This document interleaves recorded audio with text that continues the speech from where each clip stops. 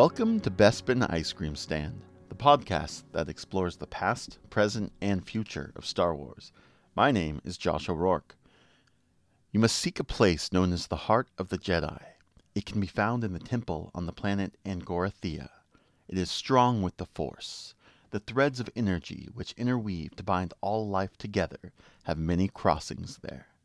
It is a collection point. Its concentrated power forms a sort of gateway into the pure essence of all being. There, you can truly become one with the Force. There, you can gain restoration, understand the truth, and find the peace you're looking for, Bennett Campbell Ferguson. That is such a good introduction, and it's also just like one of the most impressively nerdy deep cuts I have ever heard. So bravo, the Force is with you, Josh. Always.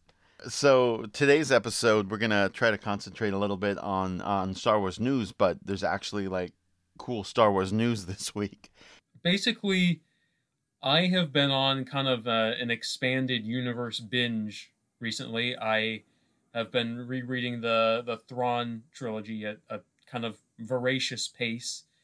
And so I started joining all these Facebook groups devoted to the expanded universe. And I saw that everyone was freaking out about something called the Heart of the Jedi.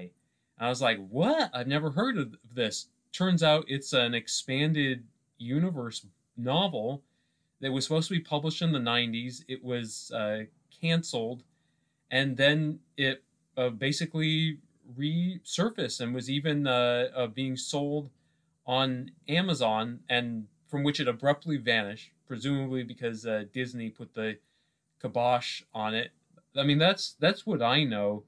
And I have definitely some thoughts about just kind of like what the Heart of the Jedi sort of has come to represent in like Star Wars fan conversations, because I think almost like the symbolism of like what it seems to have come to mean to fans is important. But what I don't know, I confess, is I haven't read the book yet, so I don't even know what the plot is. Josh, do you have you? I mean, obviously you've read some of it because you quoted it just a second ago. Do you have a sense of like what the story is, like when it takes place in Star Wars history? Yeah. So it takes place essentially right after Return of the Jedi, but right after the Death Star, the second Death Star, gets blown up, and was meant to be kind of a Return of the Jedi sequel and a setup for a new series, which was going to include other books and comic books as well. It was sort of a multimedia thing, sort of like, I don't know, like Shadows of the Empire, where they tried to get at it from different angles and tell different parts of the story. The author, Kenneth C. Flint, he wrote mostly like Irish Celtic sort of fantasy and had some sci-fi elements, and apparently he says that George Lucas read one of his books and asked for him, because at the time Lucasfilm had asked the publisher to publish some more Star Wars paperbacks because the Thrawn trilogy was so successful. So Flint was chosen to write the first book, and apparently the editor at the publisher, Spectra, according to Flint, promised a friend of theirs like the book number 1 spot, and they kept delaying Heart of the Jedi because of that, to the point that it eventually got shelved. And then he even has he talks about it a lot in, if you go to StarWarsTimeline.net, it's like a really, really invaluable asset for like extended universe stuff. And they actually host the book there. And you can also find the PDF file of Heart of the Jedi if you missed out on buying it at Amazon. But anyway, apparently when Heart of the Jedi was shelved, it had taken so much time and effort that Flint, the author, basically got disillusioned and depressed and stopped writing for years. But if you want to hear more about the author, Echo Base Network on YouTube is doing a live show this Saturday at 5 o'clock Pacific Standard Time, and we'll put a link in our show notes for that. But I'd love to hear his take on it, because my understanding is that the book got edited more recently, and then when they put it out on Amazon, they were selling it at cost. and it was actually selling way more than like the High Republic series of new Star Wars books and things like that. If you go on eBay, it's going for ridiculous amounts of money. It sold for $100 or $200, but now it's going for more like 500 plus, and I suspect that'll only go up since there's so few copies. I mean, this was great because I didn't know much about the book itself. I was so focused on kind of, I guess, the sort of like the arguing around the book and what it's come to represent, which I feel like you were talking about, Josh, like going back to that Star Wars heyday of the EU in the 90s, and I realized, this book emerging right now, it's almost like almost like a lost religious artifact or something. Like for anyone who wanted more of like the original EU and is sad that that's now been consigned to this Legends continuity or whatever, this is like the kind of like secret artifact you didn't know about, the last gasp of that golden age. And it's kind of interesting to see like how this has become a flashpoint. And I think there's a lot of anger with like how the expanded universe is treated by Disney / Lucasfilm now, and to some extent I think they've treated it as well as they could, because I mean it was inevitable that they were gonna like kind of like want to like bring everything into like one coherent continuity, and they have acknowledged the expanded universe like by bringing in characters and potentially bringing in Grand Admiral Thrawn, but at the same time, like I feel like there is this bitterness, and I certainly share it to a certain degree of like God, we grew up with these books and these new characters. We grew up with Mara Jade and Talon Card and Kip Duron and whoever your favorite EU character was, and then it's like you kind of patronize us by saying, well, that's all Legends now, which is like almost like a euphemism for saying like it doesn't count, get over it and buy all this new stuff we're peddling. And I feel like it's like all the anger over that has translated into like enthusiasm for the heart of the Jedi. Like the heart of the Jedi has become this lightsaber to use against like modern day Lucasfilm, and again like there's the part of me that's like, some of this is like kind of overblown, and there's the other part of me that grew up with the EU and it's like show Disney once and for all that the EU was better than the sequel trilogy. I think the book represents a time when Star Wars had potential still, and there was a lot of want or a lot of interest in more Star Wars, and of course they were turning out books and comics and such. But I think it's sort of a rose-tinted glasses situation of thinking about that time before we all quote unquote hated George Lucas and he ruined my childhood or whatever. I think that's a really good point, and I think it's a complicated thing to look back on. I mean, I was born in 1991. I was born the same year that Heir to the Empire was published. So to a certain degree, I'm nostalgic for like an era of Star Wars stuff that I didn't even really, experience. I mean, let me tell you, when I was a baby, my parents did not like lull me to sleep at night by reading Timothy Zahn novels aloud. That was not a thing that happened. And so it's kind of interesting. Like, I mean, I was talking to a friend of mine recently, and I was saying, like, kind of as you were saying just now, Josh, like, I think we have this nostalgia for this, seemingly less conflicted period of Star Wars, but before, like all these arguments about Jar Jar Binks and, midi-chlorians and should Rey be no one and all that stuff, like that pre-sequels pre-prequels time, like when we could all like be united under this banner of like, oh, the Thrawn trilogy is cool, Dark Empire is cool. And but my friend who I was saying this to, he said, well, you don't know that. I mean, maybe there were these kind of arguments back then, and I was like, yeah, you know what? You're right. Like maybe back in 1991, there were old guys who were like, you know, newfangled kids with your newfangled Thrawn trilogy, it'll never be as good as Splinter of the Mind's Eye, you know? That's true. Yeah, everyone thinks their nostalgic thing is better than your nostalgic thing. I think that's true, and it's kind of, I don't know, it's there's a lot of mixed emotions that come with this kind of thing, and it's been interesting. Like for my part, rereading the Thrawn trilogy. So far, do I think it's better than the sequel trilogy? Yeah, I do. But at the same time, like I'm also seeing some flaws that I didn't really notice as a kid. Like for one thing, it's kind of dry. There are parts that read like more like a space military textbook than a novel, and not that that's necessarily the worst thing in the world, because even that can be kind of fun. But it's good to remember that not everything was so golden back in that period. We may romanticize a bit.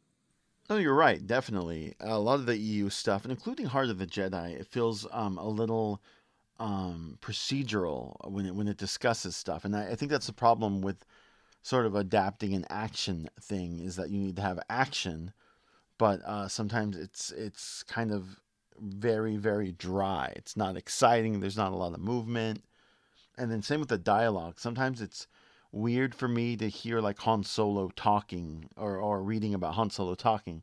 It feels kind of almost like wrong compared to seeing Harrison Ford actually saying the words. Yeah, I think that's definitely an issue, and it's something I don't know. Like, I mean, sometimes, and this is not true with all Star Wars books, but it's definitely true with some. Sometimes, like, I have a little bit of a disconnect where, like, Star Wars as a book, like, feels strange. Like trying to translate this something that's so intensely cinematic into the language of literature. I don't know. Sometimes, like it comes out like kind of odd. Like I remember, I remember I tried to read the new Jedi Order series, and I never got past the first book because it was such a struggle to get through. And it starts out with like Leia in a shuttle, like I don't know, thinking about politics or something. And it's like, do I really want that? Do I really need that? Like I don't know, something about Star Wars. Like I feel like it's so visual. Maybe it translates to comics better because the comics that I loved as a kid, I feel like those have aged really well. Yeah, and there's something kind of strange about internal monologue for like action characters that um aren't as multifaceted, slash a lot of the allure of their character is mystery. You don't want to know what they're thinking. Yeah, and I mean, which kind of like speaks to the classic thing that's been a problem for the movies as well. Explaining too much. Darth Vader can't be mysterious. Even C-3PO can't be mysterious anymore. We have to see exactly how he got put together, and. Mm-hmm. Mm-hmm. I mean, yeah. Overall, I think Heart of the Jedi is going to be something that's a fun little blip on Star Wars fandom. But I think if the book had been released in the early '90s, I don't think it would have made the impact that a lot of people think it would have. Yeah, Which is my way of saying I don't think it's as good as the imagined book in our mind is. the people that I see like arguing about the book online, saying, "Oh, it's so terrible that Lucasfilm squashed it." I don't even think they know like what the plot of the book is necessarily. They just like know Yeah. that it's the EU, and it embodies in their minds all that is pure and good about the EU. No, absolutely. And I mean, yeah, I'm going to read it and I'm excited to read it. But, the first few chapters, I wasn't exactly spellbound. I kind of feel like I wish I could read a physical copy of it so that I could tell myself that this is more about the artifact of it than the story. And I think that's a big part of it. Is it's almost more about the idea that it exists physically than people wanting to read this story. Yeah, yeah, I think so too. Well, I mean, for one thing, it's like a really, really beautiful. cover. Like when I saw a picture of it, I was like, my God, like I just want that on my shelf, you know? Yeah, it looks so like classic, and they even put like the Bantam Spectra logo, which isn't even a company anymore. So they were trying to capture that exact feeling of if this book came out in '93, here's what it would look like. It's kind of interesting to think about the EU in the rear view mirror, and you know, like there is certainly, like you said, like these rose colored like glasses involved, and yet like I feel like there's a genuine pull that era has that goes beyond nostalgia. And I mean, do you think that that's because we kind of like got to see the characters that we loved, grow in a way that we don't get to now? I mean, instead of, for instance, a Luke who starts one training temple and then all his students get murdered and he like goes to mope on an island.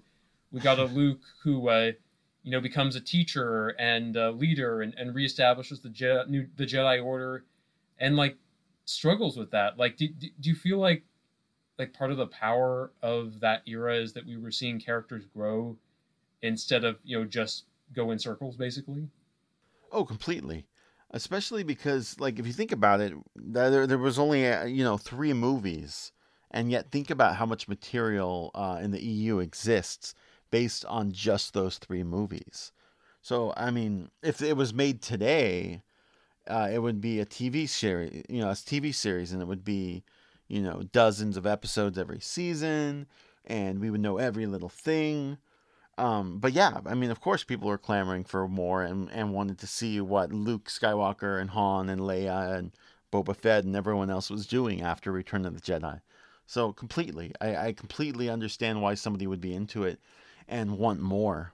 And now we're seeing with the Disney films and the new sequel trilogy sort of be careful what you wish for sometimes. Yeah. It's true. It's so true. I mean, not to dig into the new movies too much. We are talking about Force Awakens for real next week. Well, there's that sense of like almost like J.J. Abrams was chasing the ghost of the past, and in his own way, I think Ryan Johnson was as well, but in a different, more circuitous way. And then it felt like the EU authors were often chasing the ghost of the future, and sometimes that meant coming up with really weird stuff like a giant green rabbit in the Marvel Sure. comics, and sometimes that meant coming up with really cool stuff like the whole idea of the Emperor's hands, and uh, that whole thing. Yeah, I mean, I think when you have no limits, you can come up with the coolest stuff ever. And sometimes it hits and sometimes it misses, of course. But that's what makes it so exciting. Is it's the Wild West. Anything could happen. Yeah, exactly. I want to just one thing I want to bring up is that I feel like sometimes like there is a kind of misunderstanding among people of expanded universe continuity, and just what it means, like the different classifications. And I was looking this morning at an article in Star Wars Insider, and um, they talked to a guy at Lucasfilm, Leland Chi, I believe is his name, and his way, like kind of in the pre-Disney era, of keeping track of continuity was the like all the films were G canon, G for George Lucas, obviously, and that was like the most official level of canon. But then there was also, like, right below that there Hmm. was C canon, and that included all this expanded universe stuff, and it was like the second tier of continuity, but it was still official, and maybe that's like kind of splitting hairs, but I don't know. I sometimes like see people like referring to the EU as fan fiction, which I think is kind of a misleading interpretation, essentially. Yeah, it's really reductive just because yeah, they are making up things and essentially doing what fan fiction does, nowadays. And I think a bigger part of it is what the EU is doing. It doesn't really get done nearly as much in properties besides Star Wars, at least to that level. But I still think that they have a place in Star Wars talk, and I think they still are important. And for me, I haven't read most of the EU stuff, so it's easy for me just to ignore it. But the stuff I have read, I think it can live in a parallel reality. Yeah. In the same way that we talk about, the prequels not really being part of our Star Wars reality, but they're still on my mind. And I still think from time to time, about the similarities and the parallels and how one book or movie affects another one. But yeah, fan fiction, they're not fan fiction.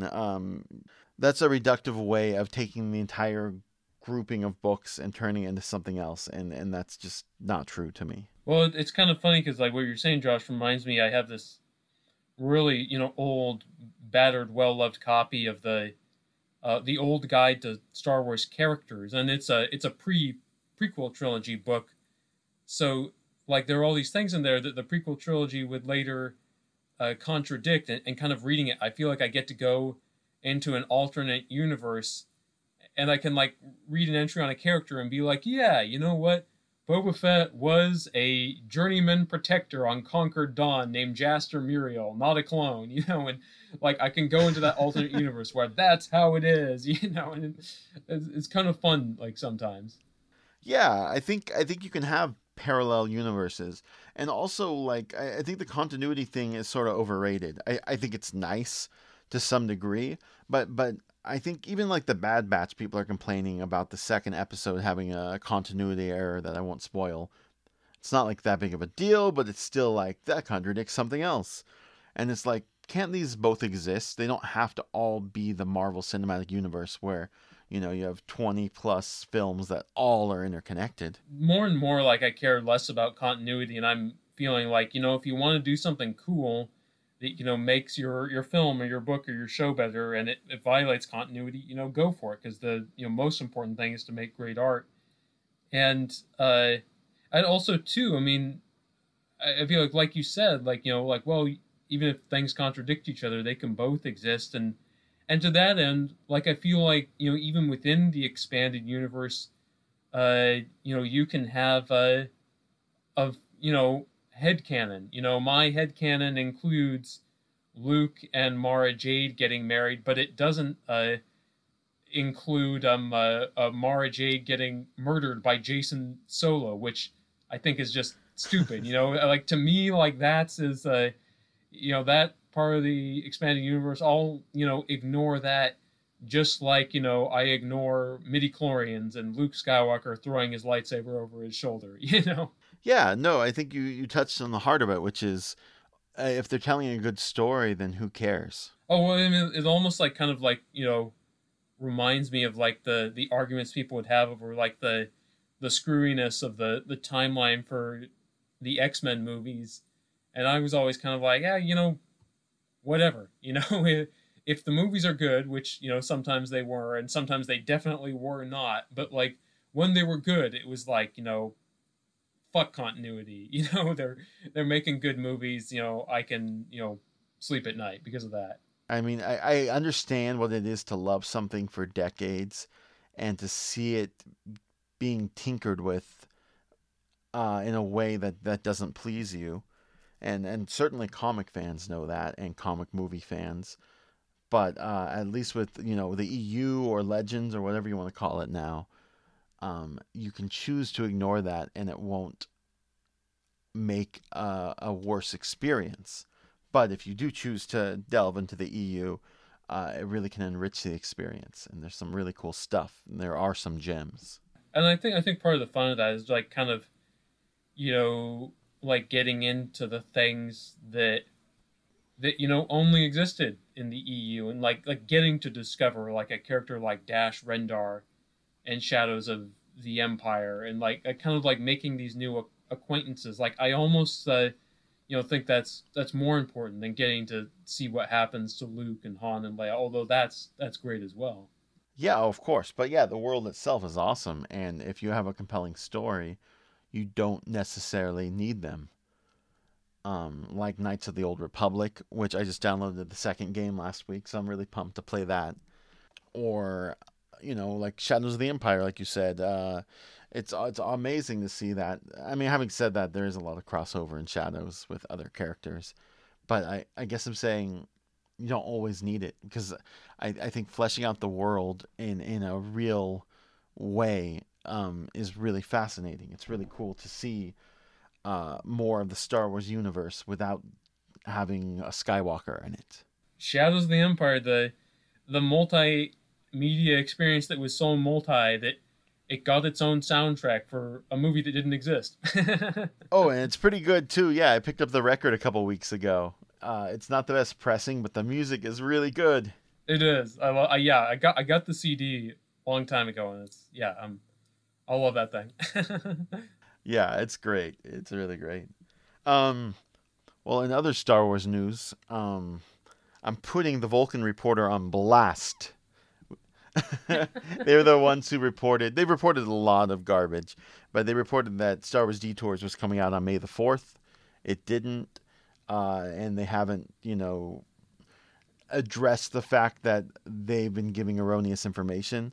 So I sort of mentioned it a few weeks ago in our news episode, but we'll definitely not use them as a source. I hope that echo chamber diminishes somewhat because there were dozens of Star Wars fan sites that reported that Detours was coming out on May 4th because the Vulcan Reporter reported it. And that's kind of, I don't want to say dangerous because the stakes aren't necessarily that high, but that's pretty shitty for a website to just make something up. And even if it was based in some kind of rumor, they should have addressed that. And so there's no journalistic integrity. And I'm going to say, Vulcan Reporter, shame on you because I know you're listening. Do you know why they're called the Vulcan Reporter? Are they trying to be, perverse or something? Well, they report on Star Trek and Star Wars and Okay. other fandom news. Okay. Okay. So Star Wars is just one of the things. Gotcha. Okay. Yeah. For a sec, because I I hadn't checked it out, and so I was like, what? Like a Star Wars site called the Vulcan Reporter. Next, are we gonna have a a Star Trek site called Live Long and Prosper in the Living Force? I don't know. Oh, that's good. That's a T-shirt. No, I just think looking at the site, they report real news, and then they have a rumor every few months that's unsubstantiated, and then when it doesn't happen, nobody addresses it.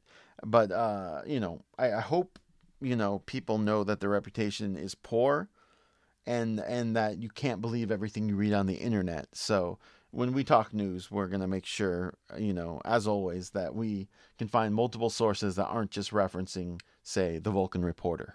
It's so funny too, when there are these news stories that are so obviously wishful thinking, Disney's gonna remake the Phantom Menace or whatever. I don't think that was a real one, but stuff like that.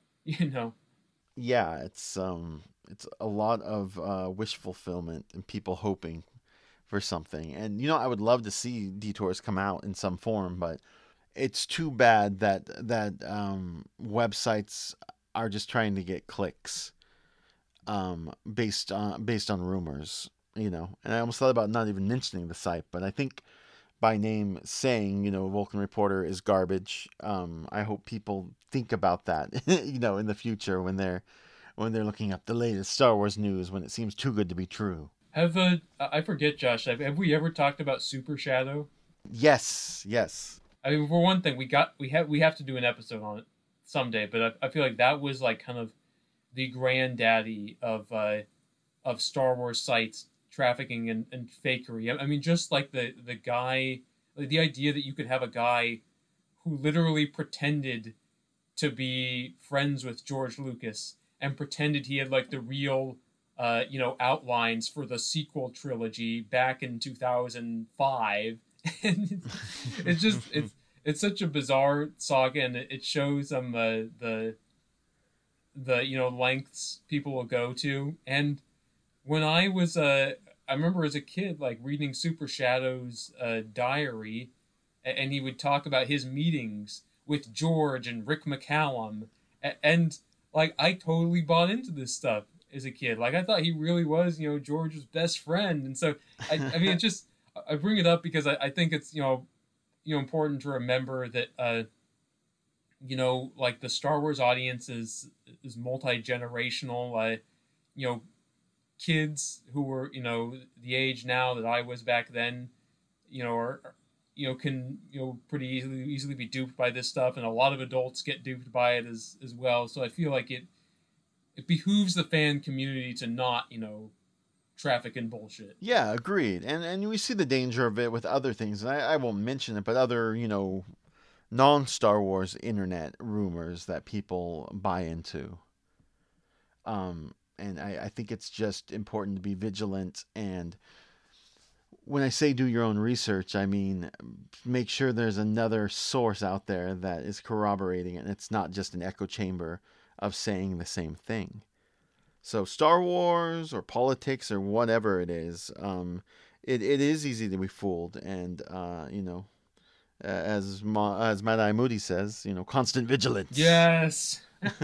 Universe mashup! That's right. I had to get a Potter reference in there. It was well played. Well played. Thank you. I'll be here all week. I subscribed to Star Wars Insider a couple days ago. Oh, nice.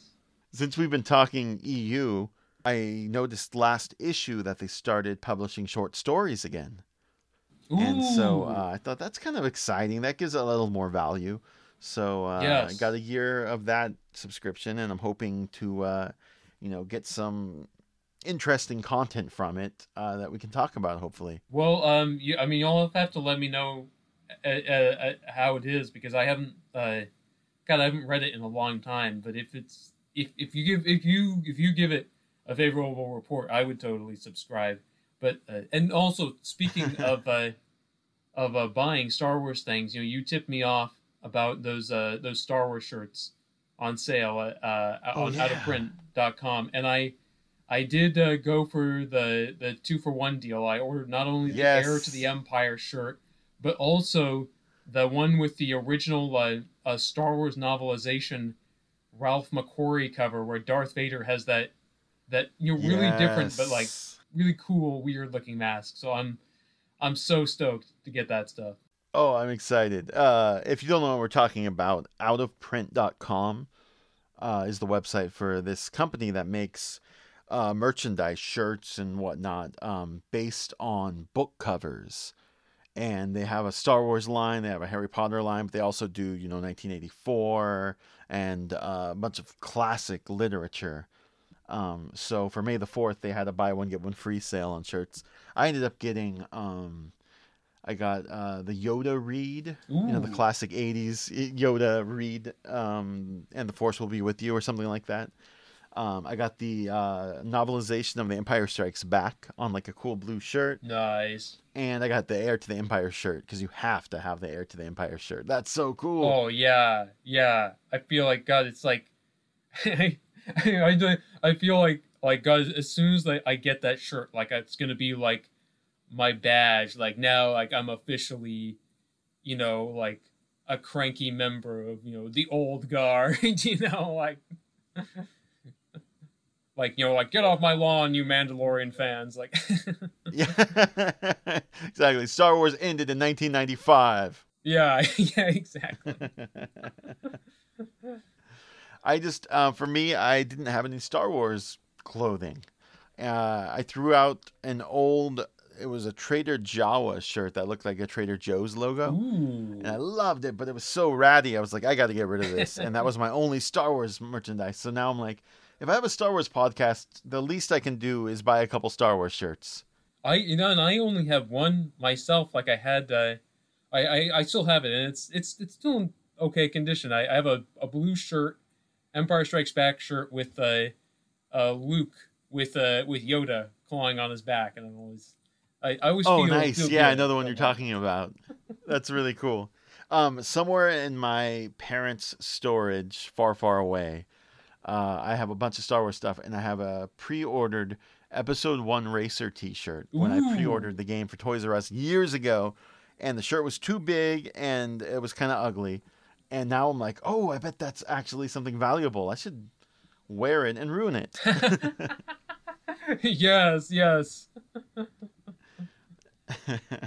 That's awesome. Well, any other news or anything you want to talk about? News? Yeah, I have not gotten wind of anything else of note. Yeah, just I still haven't watched the Bad Batch yet, so I got to get on Yeah, that. neither have I. And I have the afternoon off, so I'm thinking maybe I'll just watch the first couple episodes. Or maybe I won't. Well, that's it for us today. After a few detours, we're finally releasing our Force Awakens episode next week. We're now on Twitter too, at BespinIce. You can get in touch with us by email, bespinicecreampod@gmail.com. You can find me on Twitter at IamJosho85. Ben can also be found on Twitter at THOBennett with 2 N's and 2 T's, as well as thomoviereviews.wordpress.com. Have a great week, and the Force will be with you, always.